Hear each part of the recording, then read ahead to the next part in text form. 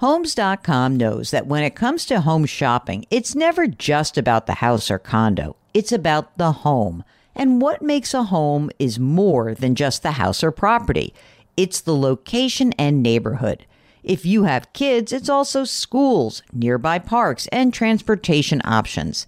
That's why Homes.com goes above and beyond to bring home shoppers the in-depth information they need to find the right home. And when I say in-depth, I'm talking deep. Each listing features comprehensive information about the neighborhood, complete with a video guide. They also have details about local schools with test scores, state rankings, and student-to-teacher ratio. They even have an agent directory with the sales history of each agent. So when it comes to finding a home, not just a house, this is everything you need to know all in one place. Homes.com.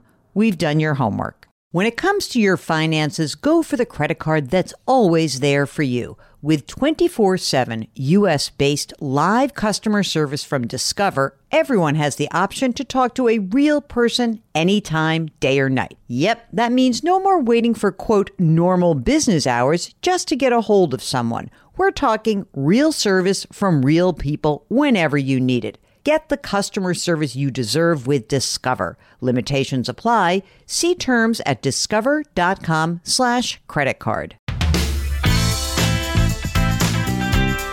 Welcome to the Jill on Money podcast. It is Wednesday, February 24th. And this week, there's a lot of action on the $1.9 trillion stimulus plan. Looks like it's going to move forward. I talked about this on CBS This Morning yesterday, but I want to beef this up a little bit for you guys just to understand a little bit more about why this package is so big, this $1.9 trillion. It's because there's a lot of stuff in here that did not make it into the December stimulus plan. Specifically, one thing that the December stimulus did not cover was money to state and local governments. And why is this so important? State and local governments have absorbed a double whammy of big spending, right? Big spending around COVID, but also a loss in sales and other taxes. Now, the other really weird part about balancing your books if you're a municipality is that this is usually a legal obligation. And that means that if the states or municipalities don't get more money, we might see job cuts. And that could clearly dampen the overall economic recovery. So one thing we didn't talk about in this segment is that there is, in this $1.9 trillion plan, additional help, $350 billion in state and local government aid, $170 billion for K through 12 schools and higher ed institutions. There's $50 billion for COVID testing, $20 billion towards a national vaccine program. So remember, there was a bunch of folks who were like, oh, we don't want to bail out these states where they've been irresponsible. They were usually Republicans who said that about blue states. Maybe now with Texas having its own problems, everyone will get behind this. We'll see. The other thing that is really going to be interesting in this process is that it's likely to go through with just Democratic votes, meaning it's going to go through budget reconciliation. I'm not so sure that we're going to necessarily be able to see the increase of the federal minimum wage. We'll have to see about that.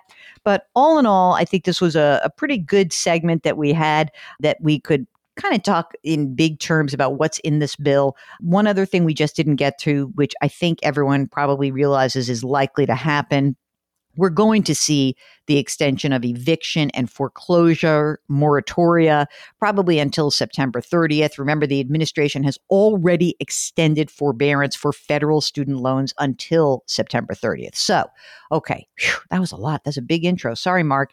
Anyway, here's my segment on CBS This Morning with Tony and Gail.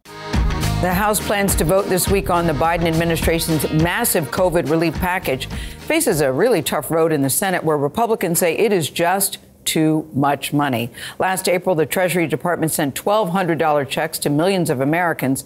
In December, most of those taxpayers were sent another $600. This latest proposal calls for a payment of $1,400 more, along with other benefits. CBS News business analyst, that's Jill Schlesinger, joins us to sort it all out for us. Jill, good to see you. Let's start with the $1,400. Who gets it in this new plan? If you have income up to $75,000 as an individual or $150,000 as a married couple, you're going to probably get this $1,400 check. A couple of differences from the past two checks, that $1,200 and the $600. This $1,400 will also be eligible for older dependents. You got a smaller amount for kids in the first couple of rounds, and this is for older kids, those college kids, and they're probably going to get that full $1,400. The phase out means that you're going to get less money if you make above those thresholds, and you're completely phased out if you make more than $100,000 as an individual, and that would be more than $150,000. $200,000 as a couple. So these are numbers that are really good for families, and I'm very excited about that dependent number because it really helps many more families. I'll say older dependents, you mean over the age of 18? Is that what you mean, or over the age of 21? Yes, exactly. Over 18. Okay. All dependents. So even if they're in their 20s and they're your dependents, so if you're in college, you're still going to get that $1,400 check. That's big. Let's talk about unemployment numbers. 10 million Americans still out of work. Are there any plans laid out in this plan for unemployment benefits here? Absolutely. Remember, the plan that was passed in December gave people who are out of work an extra $300 of federal benefits. That number is set to go up to $400 per week on top of your state unemployment. And remember, by the way, gang, don't forget, this is taxable income to you. Stimulus checks or not, these are taxable dollars. But what's really interesting is that other stimulus is running out in March 11th. This would take us through probably the end of August for that extra unemployment. That would be great news because a lot of these jobs are not coming back. It's going to take people a longer period of time to find new work. And you know this, Jill, it sort of picks up what you just said. A lot of families are still struggling financially. Is there anything else in the bill that would help them? There is a big push to help the people most impacted negatively by COVID, and that is the people who make less than $50,000. There are some really important aspects of this.